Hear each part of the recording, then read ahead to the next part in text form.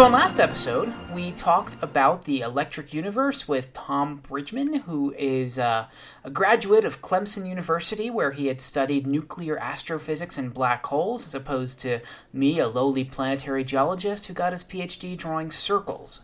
So Tom is going to talk with us more in this episode about the electric universe, and in particular, we're going to focus on the electric sun as a prime example of one of the electric universe claims and the various types of claims that stem from it, as well as why we don't, or why mainstream scientists don't actually accept it. So, welcome back, Tom. Thank you, Stuart. Glad to have you back. So with that intro, let's get right into it. What is the electric sun? I mean, you mentioned that there are actually four different models, or four different primary models of the electric sun within the electric universe umbrella. So what are those? Well, four is the ones that I've actually sort of kept track of or have started writing about. I'm sure there's more. So there's one of the earlier ones is, of course, the one that Ralph Jurgens had originally done, where sort of the sun is the photosphere is the product of a bunch of inward streaming electrons that basically light up the sun. This was actually kind of a spherical type distribution, and for this they put to make these electrons all stream towards the sun. You know those little plasma ball things, that show little arcs going which way to the actually, no. If you Google plasma ball, I think an image will show up. They're basically these things that people put them on their desks, and they light up, and they have the little arc things that dance around. Oh, okay. So it has a little base, and it has a little electric thingy in the middle, and you turn it on, and it's sort of like, and it has little lightning bolts that you can put your fingers on the edge of the sphere, and it all concentrates to your fingers. That thing. Yeah, stuff like that. So it's kind of a model a little bit like that. This one seems to be the one, the model that's largely advocated by a variant of this model seems to be largely advocated by Donald Scott, and that was one of the ones that I had treated in my first first analyses of electric sun claims. Oh, you can get these for $40 on Amazon. Sorry. That's actually interesting to know, because they're kind of cool little things, actually. $30 if you want it used. Anyway, yeah. So, and for the listeners who aren't up with the sun or solar anatomy, the photosphere is the sphere of photons that we see. It's the actual disk that you would see if you wore very, very, very protective sunglasses and looked at the sun. The photosphere where visible light comes from. Because we also have other surfaces that, people like for SOHO and SDO and stuff like that, they look in the ultraviolet and they kind of see a slightly different surface. Okay. So anyway, these streams of electrons come in and light up the photosphere. To get this flow to work, they put a voltage across this arrangement. Now, so somewhere out in the distant cosmos somewhere, usually the assumption is that it's around the heliosphere, around the heliopause, or somewhere at that location, about 100 astronomical units out from the sun. Beyond Pluto, not even really beyond the Oort cloud. At least I don't think so. I think that's really more the Kuiper belt in through there. Because Voyager is beyond the heliopause, so it's outside of the heliosphere, but it hasn't gotten to the Oort cloud. Yeah, hypothetical. It's still in sort of the Kuiper belt region through where it's at right now. If I remember something like that. Yeah. So anyway, somewhere out there's this big surface that's somehow maintained at a potential, and then there's the sun in the center that's also maintained at a different potential, and they do like the simple power equals voltage times current type thing, and PIV, right? P equals IV? Yeah. P equals voltage times current, yeah. And so if you wanted to, in Scott's case, he used some numbers that actually Jurgens had originally proposed as to what the density of electrons out in that region was.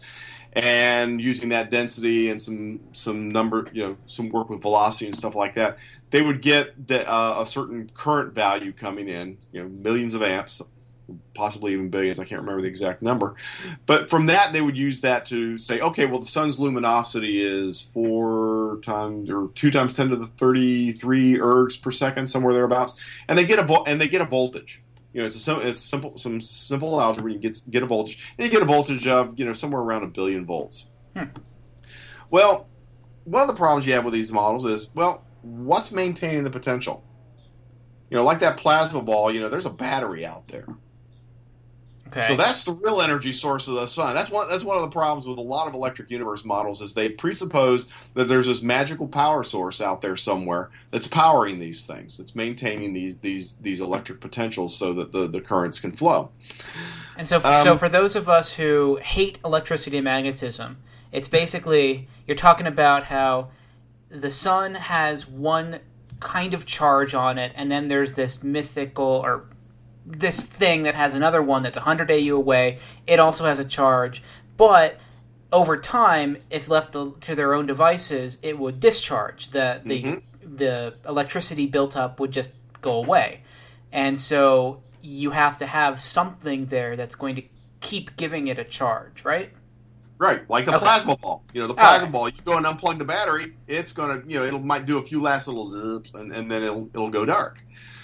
So this was one of the issues, and that I had the joke in one of the graphics I produced for where's the EMF, like the old "Where's the Beef" commercial. Mm-hmm. That's another thing dating me, obviously. Yeah, a little bit, but yeah. So anyway, so this is one of the big problems is they presuppose there's these kind of power sources. There's the question of the return circuit, and this actually is one of the problems mentioned in some of the actual real papers that people asked the questions about when they were looking at the ideas of the charge and comets as discharge and stuff like that. Well, how does the return circuit work? How we don't seem to see it, and so there were problems created by that. So this is one of those models that it's been around for a while. Jurgens was one of the original proposers. That has been modified a little bit and resurrected by Don Scott, and it creates a whole other interesting set of problems, because think about what you've got here. You've got a bunch of electrons streaming in from the heliopauls or wherever. They're accelerating. These are actually fairly much classical mechanics calculations. You put a potential across something like that, you can calculate the speed of it anywhere along that track. And I've actually got the graphs on my analysis of this. I've got the what I call challenges for electric universe theorists, where I sort of summarize a lot of things, and I have links to the specific models. But you can calculate the speed of these electrons anywhere along this path. You can also calculate the speed that the ions must have on the way out, because with this voltage, 1 billion volts, you're not going to. Those ions and electrons ain't going to be sitting still. Nope. They're going to be moving, and the electrons will very quickly become relativistic at 1 billion volts. The ions, they get protons will get fairly close to relevant. And that's because they're much heavier. But yes, due to their much heavier mass. But the other interesting thing you run into, all these electrons streaming down that are supposed to be lighting up the sun, they're hitting other things in the meantime. There's planets in between there. There's the night side of planets between there that are being hit basically with the equivalent of the outbound solar flux at their position. So why aren't the night sides of planets all lit up? I mean, literally, you've got these high energy electrons, somewhat less than 1 billion volts, streaming down on the night side of the Earth in this kind of uniform sky glow type thing. But we don't see that. We don't see it on the dark side of the moon. We don't see it, on any of these locations where we can see the far side of the planet. We should see this stuff. It's like the electrons are like saying, "Oh yeah, I'm going to keep on going, and I'm going to light up down there on the photosphere of the sun." Mm-hmm. So this is one of the problems you run into. Also, if you calculate the densities of these things anywhere along this track, you get huge densities. And you can compare them. There's the website spaceweather.com, which publishes from the spacecraft sitting at L1 the density and intensity of the magnetic field and stuff like that in the heliospheric region just inside Earth's orbit. So it's it's about 1 million miles or so inward of the Earth. L1 is one of the five stable Lagrange points, and as exactly. You said, the L1 is where the gravity from the sun is equal to the gravity of Earth, and so it's fairly stable. So we stick a lot of stuff there. Yeah, it's a real handy place to park spacecraft if you want to watch the sun. And it's a little bit more complicated than just the exact balance point because you've got the centripetal. No, it's close enough for this podcast. Yeah, it's close enough. But, for this episode, anyway.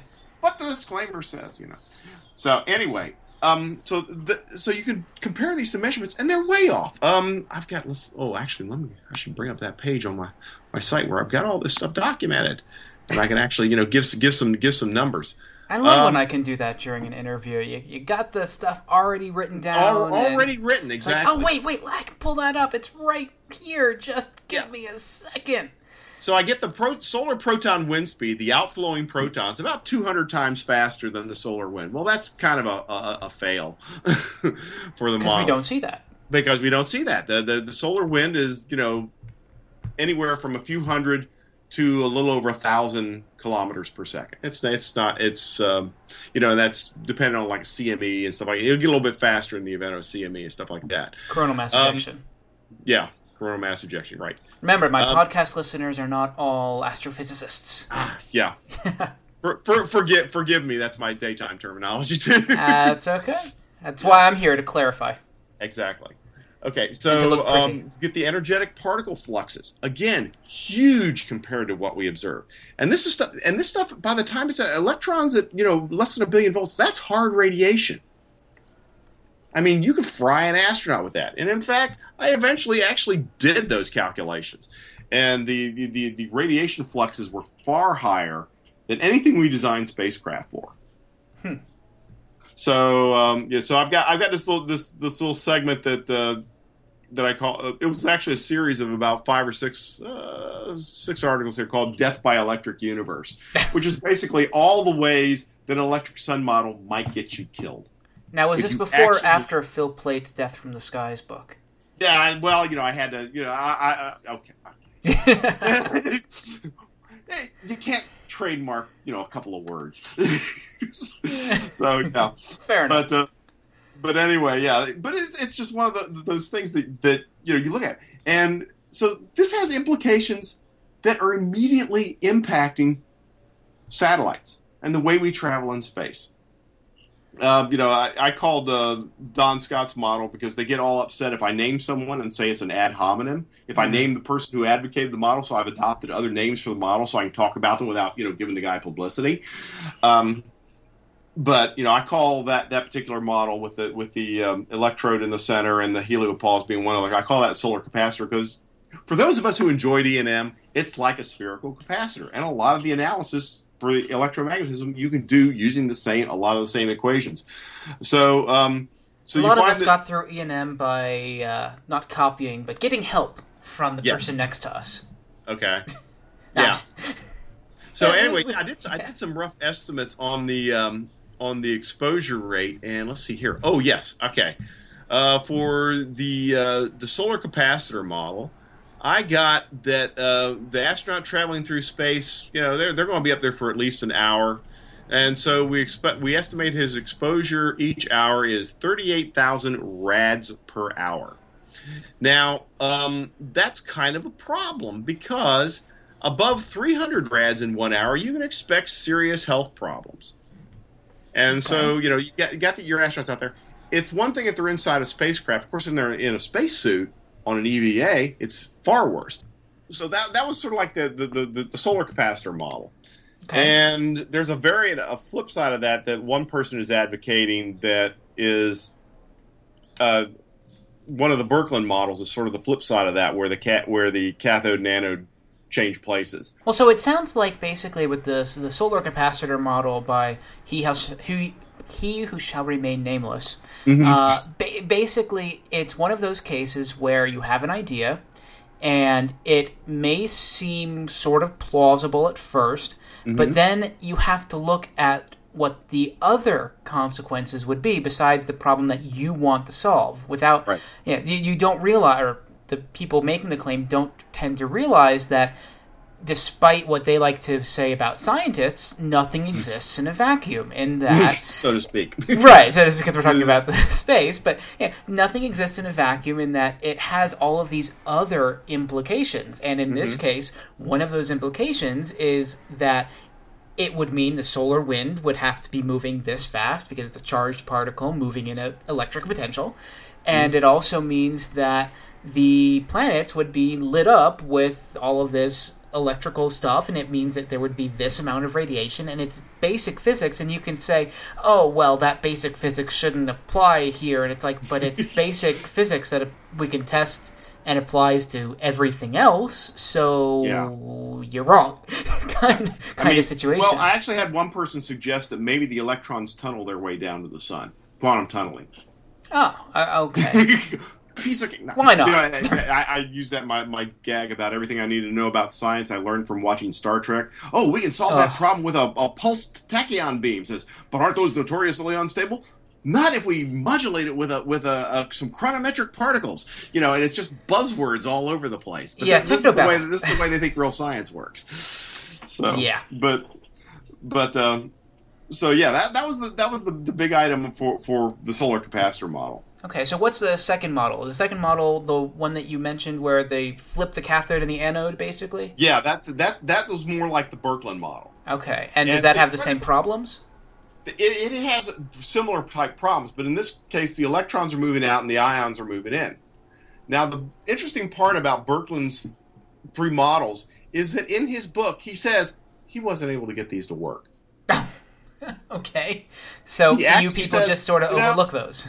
Yeah, the people advocating those haven't looked at that. He states that says I couldn't really get this to work, but maybe that there might be some future discovery in electromagnetism that future electrical engineers will be using. It's because it would be just so useful. But it was interesting to actually read what Birkeland himself said versus what his modern day fans want to say to sort of this sort of like Tesla has a similar kind of cult around him of he thought of all these great things and he was the giant death rays and stuff like that or whatever was attributed to him. Well, to be fair, what about Darwin? So people say, and this is nothing to do with Electric Universe, but I don't want to be accused of not being fair because Darwin, for example, said in Origin of Species that there are various things that he can't explain. And a lot of intelligent design people and creationists point to that and say, well, look, the founder of your field says that this is impossible, or I can't explain it, therefore it doesn't work. And how is that different from this case where not necessarily the founder, but one of the originators of the Electric Universe field said that it doesn't work? So how is that different from what creationists say about Darwin? Well, the nice thing about science is that because the stuff is out there and they understand procedures and controls, and in particular physical sciences, the beauty of mathematics allowing it to work is that other people are able to test these ideas and find out. And of course, the big problem that in Birkeland's time was they still didn't know how atoms worked. Like I said, the Bohr model was published the same year as Birkeland's Aurora book came out. So I'm not sure. It's not clear reading it whether he had actually heard of that or whether he understood fully the implications of it that it would mean for other things. And this is always a problem, though, because researchers were always kind of stuck in the idea, I've determined this, and I think that maybe there's maybe that's a clue to how something else works. And it's perfectly okay to speculate. It's fun to speculate. Oh yeah.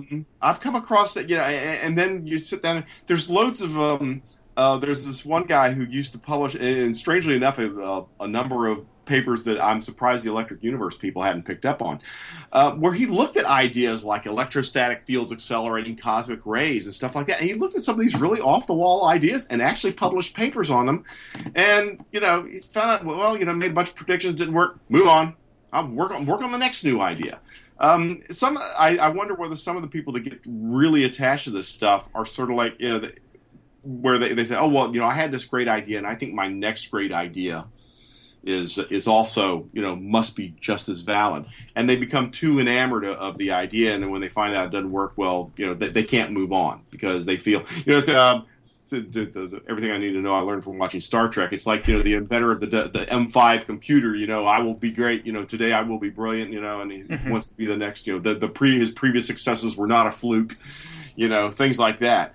And so some of them get stuck with it, but some of them are really fascinating in the sense that they can look at these off the wall ideas, and I thank them for at least publishing a paper so that you can find it and find out that, oh, this has already been done. Someone has already looked at some of these questions, and move on, because there's so many people that, you look at it and you say, oh, well, well, maybe the speed of light was higher in the past, and they do this a simple calculation of what it would imply, and they say, oh, that doesn't work, throws it in the trash can, goes on.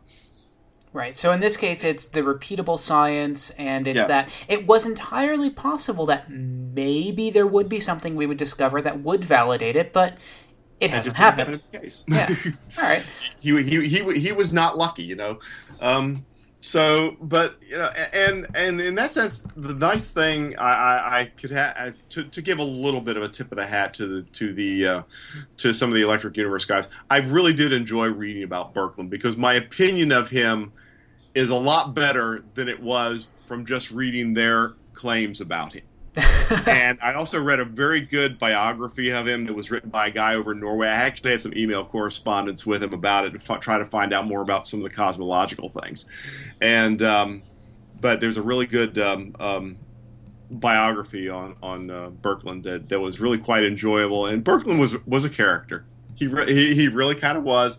And it's kind of a shame that he died young, but he was very and he built a lot of the early industrial age, electrification systems and stuff like that. He laid the foundations for that in Norway, and I think he's actually on a postage stamp or a bill or something like that, some currency, because he was sort of like their big scientist in the 1900s.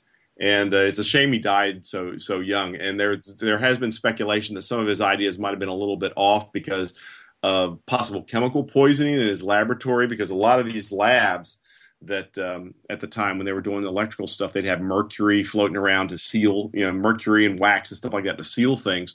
And there was a notorious wave of mercury poisonings before they understood fully what was going on. And there was some one space physicist actually speculated about that, and this one biographer actually kind of looked at that to see if there was any evidence of other type of stuff. But at Birkeland, he was kind of he kind of worked himself to death, is almost what it looks like. But he was a very energetic guy, apparently a very entertaining, and he didn't take himself too seriously. I mean, he unlike his modern day fan club that take this stuff way too seriously, he kind of understood the limitations of what he was doing, and he hoped that he might be proven right in the future. But for some things, he just didn't. I mean, the Aurora turned out to be a great success, and his name is remembered for that. And they sort of, they name these things Birkeland currents, these parallel current streams with magnetic fields running along them, in his honor. They're not exactly quite like the currents that he originally was proposing, but around the 60s, 70s, a lot of people started referring to these streams in the upper ionosphere forming the Aurora as Birkeland currents. And how do you spell his last name? Birkland. All right, because He's got a pretty good Wikipedia page. When I searched for Birkeland and I was spelling with an E, all I'm getting is the earthquake guy. Oh. Who, I talked about in a previous episode. It's Christian spelled with a K. All right, so getting back to this. Okay. Where were we? Did we talk about the second model yet?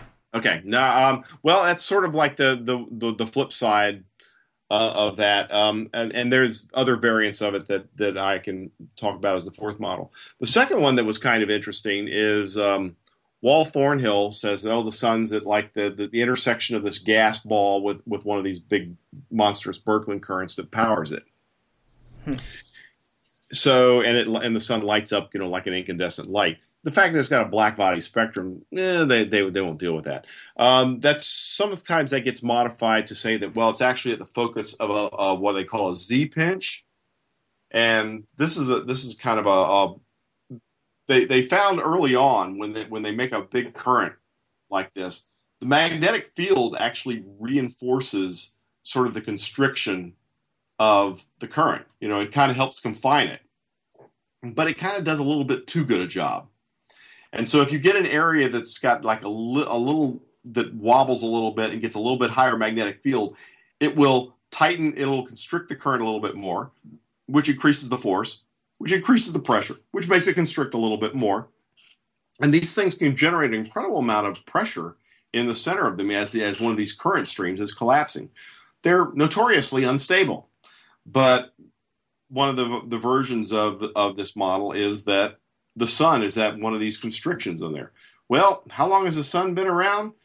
Well, if you believe classical astronomy or modern astronomy, it's been around for about 5 billion years. We're not quite sure how old the sun is in this particular model, but it sort of implies that, okay, well, there's this big current stream that's currently lighting up the sun. Well, suppose some other object passes close enough to it that the stream jumps over and lights up that other current, lights up that other body as the sun. There's a bunch of implications about this model. The sun may just turn on, turn off. We still don't know what's powering these currents. Right. So there's that whole issue of how is this thing stable for any length of time. That's really a hard calculation to do. They talk about the stability issues. You can make them last a little bit longer by running a magnetic field in parallel that helps hold the pressure out a little bit, which is done by engineers to try to use these things for various experiments and stuff like that. But so there's the whole stability issue. But the other issue is if you run such a current through there, it generates a magnetic field. This is one of the big things about electric universe. Oh, if you've got a magnetic field, you must have a current somewhere. And that's kind of true, except electromagnetic waves propagate on with changing electric and magnetic fields all the time. And the current, it was up back there at some point when the thing was created, but you don't have to worry about it when you're just looking at the photon traveling along or the electromagnetic wave traveling along. So you run into the problem there.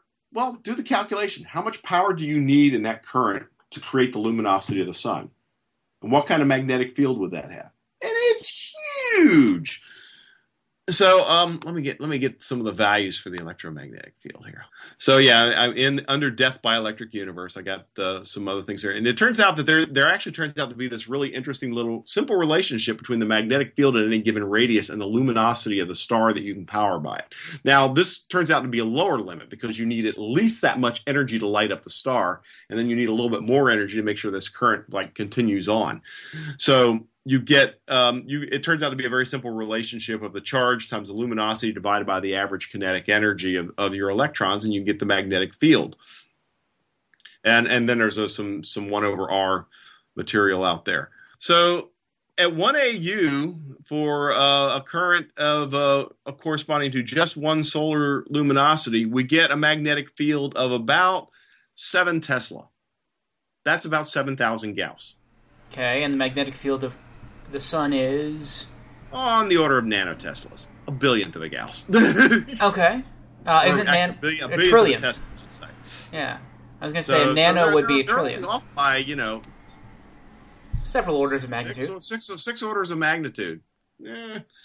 So that is just a perfect example of one of these issues. And again, if you go to spaceweather.com, they actually publish the measured magnetic field value at the ACE spacecraft very often. It's on the order of nanoteslas.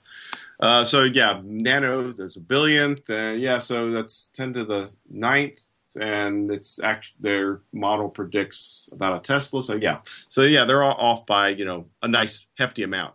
The other thing I thought was really kind of fun about this particular calculation was you have a spacecraft moving through a magnetic field. Now, spacecraft has conducting and non-conducting elements on it.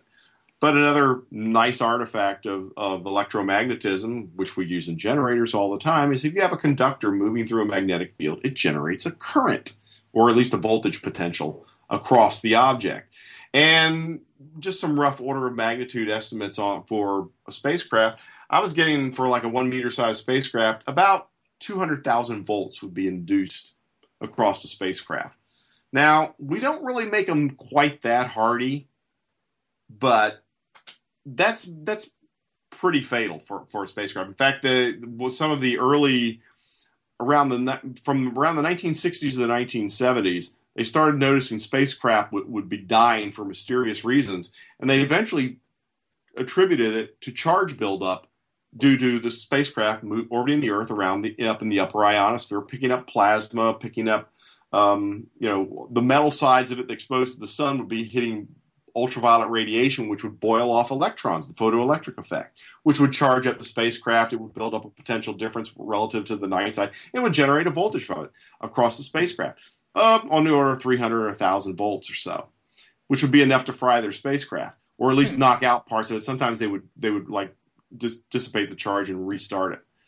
And that's not evidence for the electric universe because it's a known effect that doesn't have to do with any electric universe predictions, or? Well, the issue is that we're studying plasmas. The astronomers are not ignorant of plasmas, and a lot of actual leading edge plasma research is actually being done to support certain types of astronomy programs to try to figure out what their spectra is under these conditions and stuff like that. So this kind of stuff, it supports that, astronomers have sort of known about electric fields for a long time. And it turned out that a very simple standard model of the Earth's ionosphere sort of had this information in there. We had the ultraviolet radiation from the sun, which we knew about. We have the plasma in the upper ionosphere that the spacecraft sort of goes through and makes a wake. The moon makes a similar type of electromagnetic wake when it passes through both the solar wind and the Earth's magnetotail. They got a couple of satellites called Artemis out there right now that are doing a lot of studies on that. But these are all things that fit within the standard paradigm. It's just, in this case, it turned out to be that someone didn't particularly look at this case. And one of the things I also wondered about is, they started noticing these things around the 60s and 70s. I'm wondering whether the early spacecraft were built a lot hardier, and so they survived some of these issues a lot better. And as the 60s migrated into the 70s, they were going down and going to microelectronics, which had much smaller voltage tolerances, and that maybe they started crossing that threshold and started to realize, well, we're going to have to deal with this problem. And there's actually a number of codes where they do experiments on that. I wrote about a whole series of pieces on plasma modeling and how there's sort of like commercial codes that satellite designers use to say, what kind of voltages are likely to be induced in your spacecraft in this orbit, so they can properly, shield their spacecraft to make sure that it can handle the voltages, have appropriate grounding or whatever they do. I'm not quite sure how they ground something that's sort of in a vacuum. I assume they have to put some extra wires someplace where it can bleed off the excess charge back into the area so the potential can't build up. Mm-hmm. But it was just one of the little interesting discoveries of how they kind of missed that this kind of thing would happen.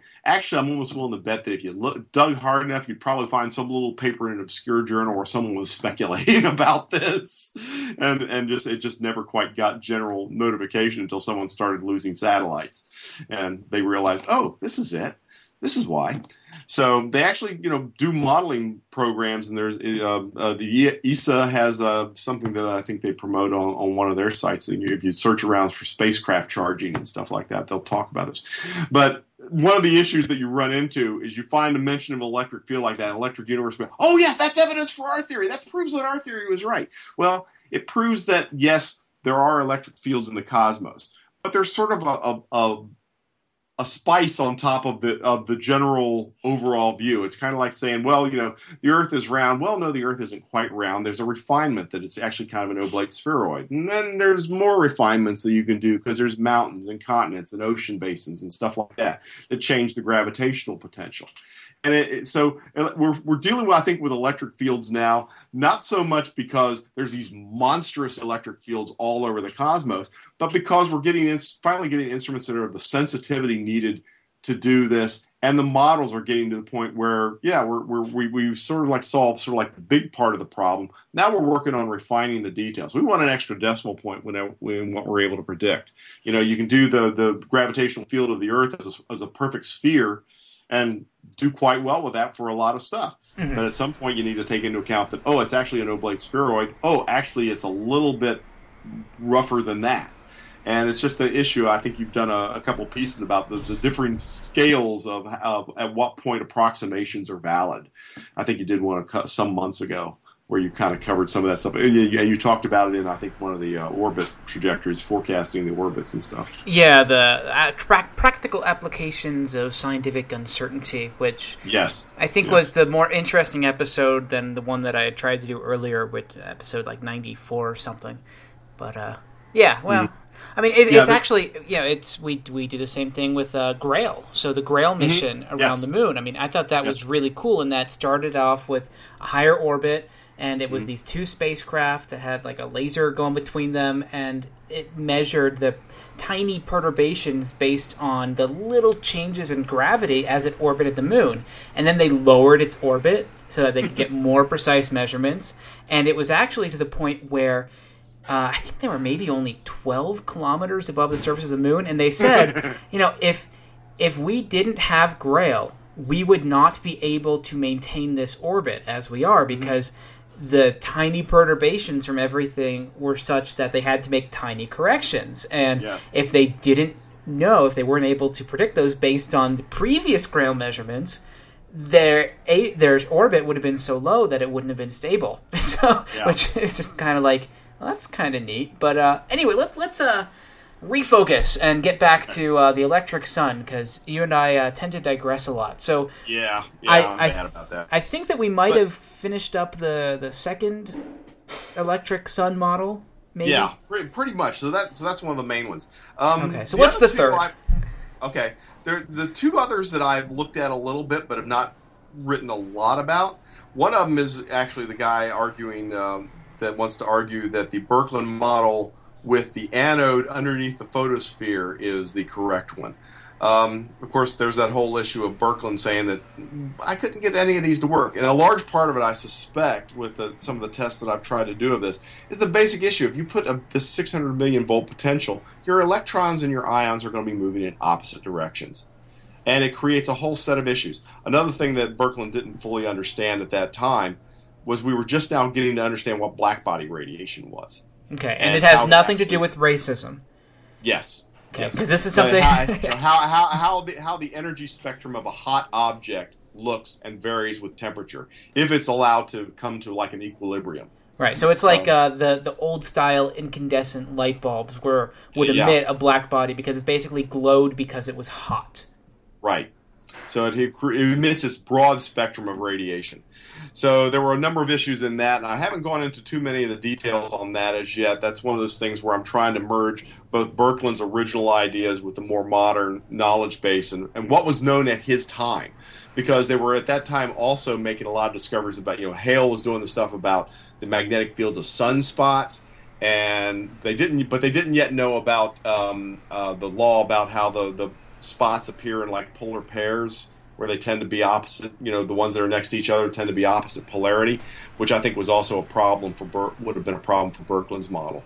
Birkeland also had put together this notion that at that time the big nuclear thing was radium.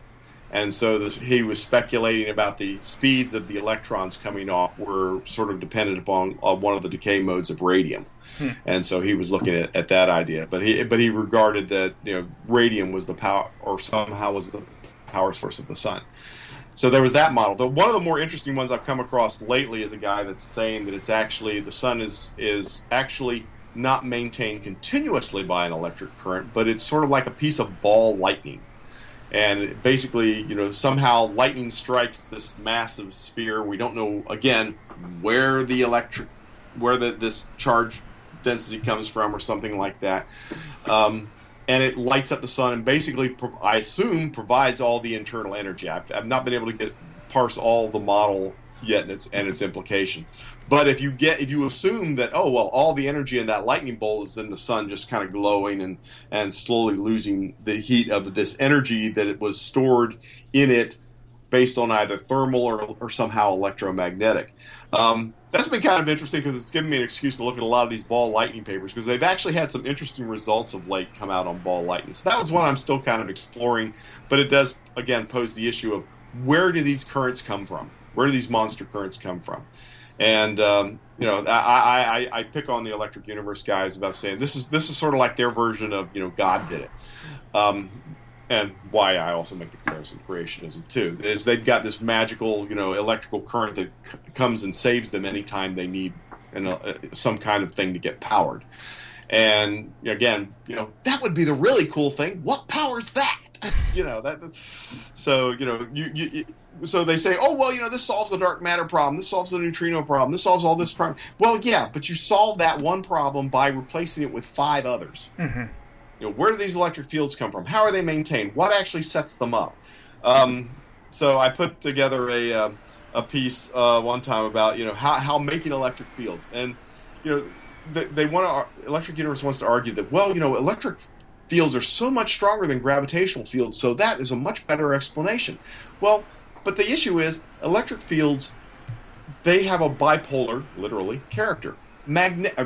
Gravitational fields always attract. You can accumulate large amounts of mass through gravity, mm-hmm. and it just wants to pile on more. Whereas electric fields, they always want to. Charged particles are always created in pairs. You get charge conservation seems to be still one of the best understood conservation laws around, along with energy, momentum.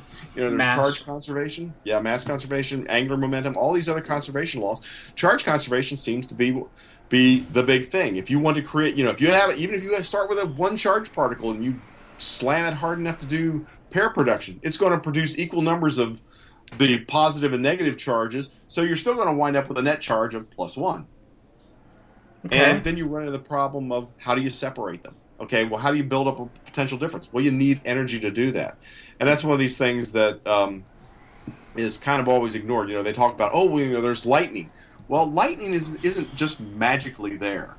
There's lots of different things that help maintain this electric potential between the ground and the sky. Some of it, now they're finding out that there's a certain amount of solar modulation to it based on the charged particles from the solar wind. There's the issues of cosmic rays that also dump a certain number of ions into the upper atmosphere. And there's also the issue of, air currents and stuff like that, putting dust up there. And dusty plasmas are a whole other field. I mean, they've just really started doing good experiments with these, that the plasmas can maintain higher potentials when there's a little bit of dust that the charge gets to attach to.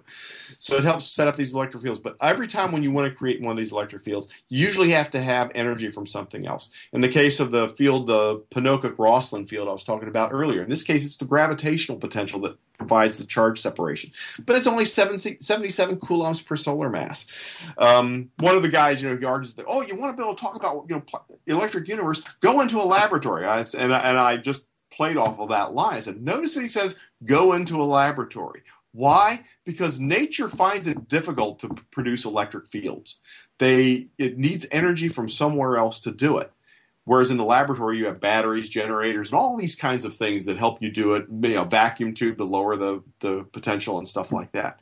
And so the electric fields, nature produces them, and they're nice little things that sort of like they're like boundary layers between things. And you will see in a lot of the literature there's this battle over terminology, because some people like to call them double layers, some people call it ambipolar diffusion, and some people just do the electric field. It's kind of this interplay between what the engineers in the lab like to use in their terminology and what the theorists who are trying to sort of like see this in the bigger context.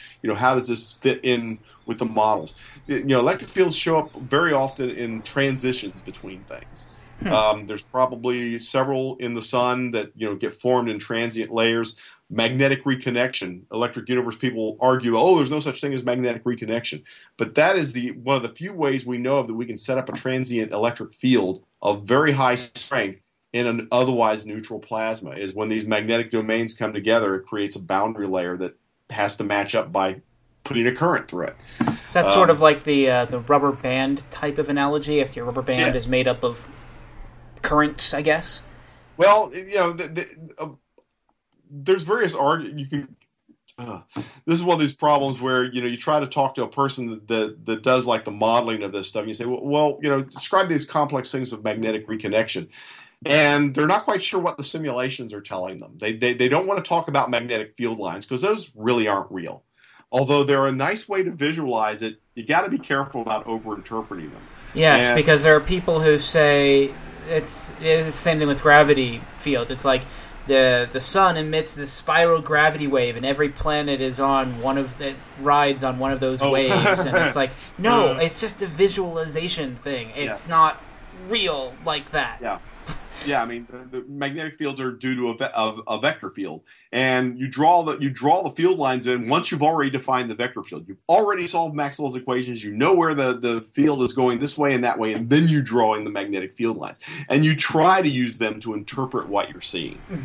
But for magnetic reconnection, it gets really messy because particles move along magnetic fields in weird and interesting ways. They spiral around them, but if your field's changing, sometimes they can kind of shift over to another, spiraling around another location and stuff like that. It's sort of like a topography map. That would be maybe a decent analogy where, except you have an undulating topography that's moving with time, but you draw these contour lines. And so it's not like the value is that exact thing at that contour line and it's flat everywhere else. It's that you've drawn these with a certain resolution, just like you draw field lines with a certain resolution. And then with the E&M, you have the complication in space where, okay, now your topography map is shifting and moving with time. It'll fall down into a different hole, as the particle moves along. Yes. And now my listeners might know why I don't like E&M.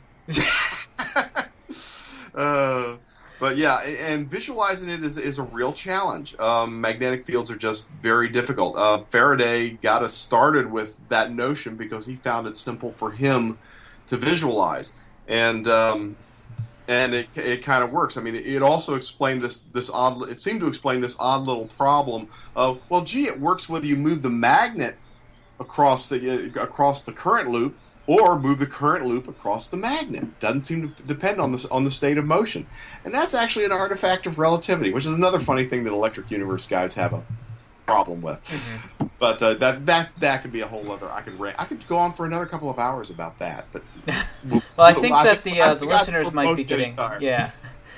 So why don't we try to wrap it up? Getting back, I guess, to the electric sun. I mean, you discussed in detail the first model, and then I think we discussed in bits and pieces the other three. If you could... The second model, well, the Thornhill model was pretty heavy. The last two I really kind of just dabbled with because I haven't really done a lot of detailed writing on those as yet. I'm still working on stuff. I'm finding these fascinating papers about these guys that managed to catch a spectrum of ball lightning. Oh, yeah, I heard about that. Earlier this year. Yeah, it was kind of fast. I finally got a copy of that paper. It was a Chinese team, I think. Yes, yeah, they managed just happened to be catching a lightning strike and caught some ball lightning in the same time. I was like, whoa.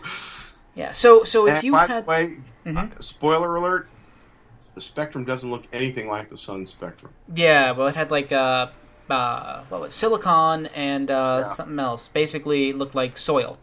Yes.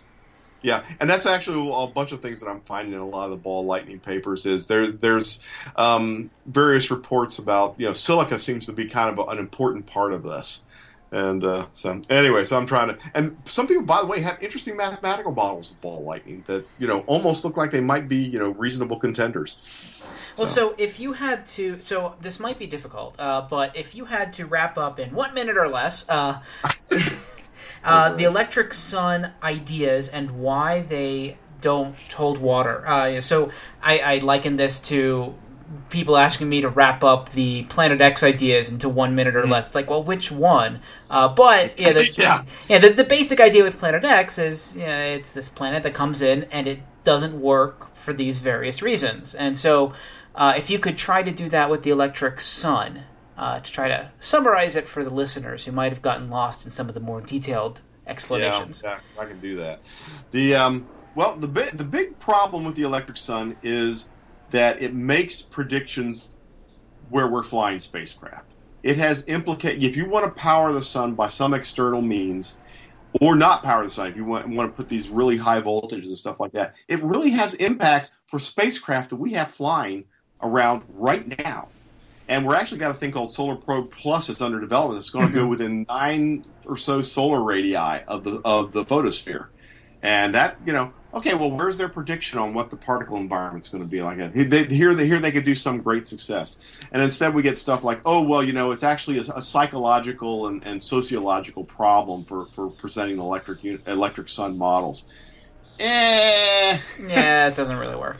The beauty of science for electric and magnetic fields is you define your current. If you say the current's going through here and it's got this amount of stuff and it covers this range of space, and you got charges here, Maxwell's equations will tell you where the electric fields are and what their values are, where the magnetic fields are and what their values are. There is nothing sociological or psychological about it.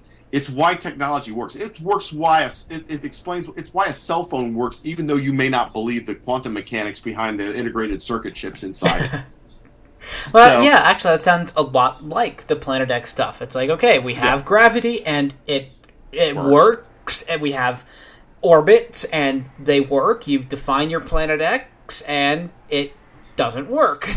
So, yeah, I mean, actually, I guess it is a good analogy with maybe you can go on to that instead of conflating creationism with it. Yes. Well, I mean, what's the quote that I clearly stole from someone else? It's the Phil Dick quote on one of my recent posts. Reality is what's there even when you stop believing in it. Oh yes, I like that. Yeah, and he was one that really was good at bending reality in a lot of his books. But yeah, that's kind of it. I mean, science works, and the beauty of you can present science mathematically, means that other people can do it. There's sort of like this notion that there's a worldview and the only true believers can do it, but science defines fairly rigorous rules. Putting stuff in mathematics means that other people can do it, because it wasn't up to Einstein. Einstein couldn't prove a lot of his theories. He had to be able to rely on other people to check his calculations, and he made a few bloopers, and also to do the experiments. Mm-hmm. It's not that, this guy did it and he did it all. He defined the whole field for, all time. That's the way some electric universe people try to say the Peratt models. They don't need to do any refinements to it because it's already done. Yeah, that's not how it works. Yeah, every prediction that it could be made by it has been made, and it doesn't really matter. And that's just it. Science can't propagate unless the next person can pass it on. Now, is it a psychological thing? I believe. I'm a converter.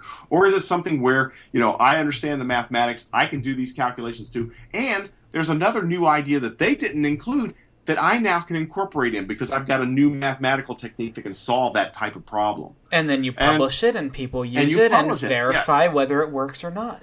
Exactly. So that and science is a lot an iterative process. Some people like to say, they science is quote overturned all the time. Well, no, not really. It's really more like iteratively solved. We're using the same equations of fluid mechanics that were done back in the 1800s.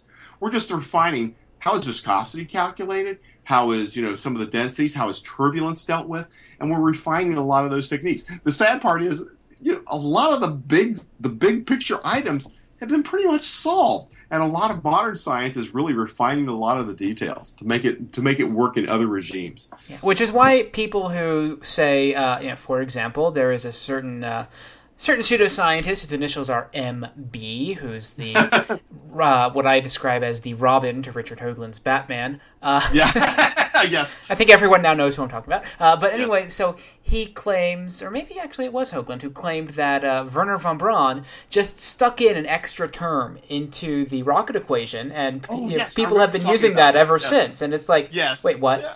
What? Where? It's I mean, I derived the rocket equation in classical mechanics and in college physics. It's like, you can't do that. It's basic stuff, and you can't just pretend that someone snuck in an extra term and that nobody's going to notice. Yes. Well, the guy that did I did the piece about Lemaitre and as a creationist cosmology so the Big Bang cosmology has a intrinsically religious. So I go and I print out the Lemaitre, the FLRW metric. I said, well, where's the religious term in here? Did you see the big G? Yeah. That big. Actually, it's not in that metric. It was a joke. It's all done kind of dimensionless stuff, so they get away with it that way. But yeah, so it's kind of fascinating in that regard. That it's hard to fight kind of the innumeracy. That people don't understand. Oh, well, any mention of this electric field means that these monster electric fields exist. Any mention of 5 volts detected here. Between when one of the spacecraft was approaching a comet, and that somehow means that the 6 million volts or 600 million volts is between the sun and the comet or something like that. Mm-hmm. And it's hard to get through that. And the funny part is, well, not funny, the kind of sad part is this thing extends to our understanding of numerical values of money, which I think is probably part of our economic problems. Is that people can't really grasp some of these issues on there. When I worked in business, I had that problem a lot. When I did a lot of the consulting and stuff like that, there were just people that didn't understand that the book's got a balance. Mm-hmm. All right. But anyway. Well, I'm exhausted. I'm sure you are too. Yeah, I've taken up. Well, when this podcast goes out, I think people will see it's a total of about 2 hours for both parts. But we've been talking for about 3 hours, so or 2.5. Yeah. So I will let you go, and thank you very much. And hopefully, listeners will be educated about educated with some edutainment about the electric universe.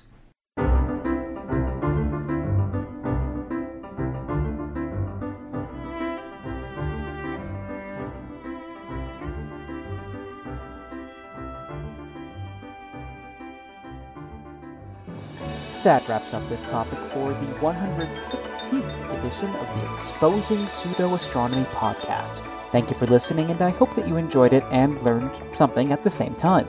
For more information about the podcast, please visit the website at podcast.sjrdesign.net. If you have any feedback, please use the feedback form on the website or send an email directly to podcast@sjrdesign.net. You can also leave a comment on the page for this episode on the website, on the blog post for the episode, on the Facebook page for the podcast, or you can even tweet me at pseudoastro. I do read every message and appreciate the feedback, and I'm always behind in responding. If you have any suggestions for topics, please feel free to make them, and I don't edit this end part.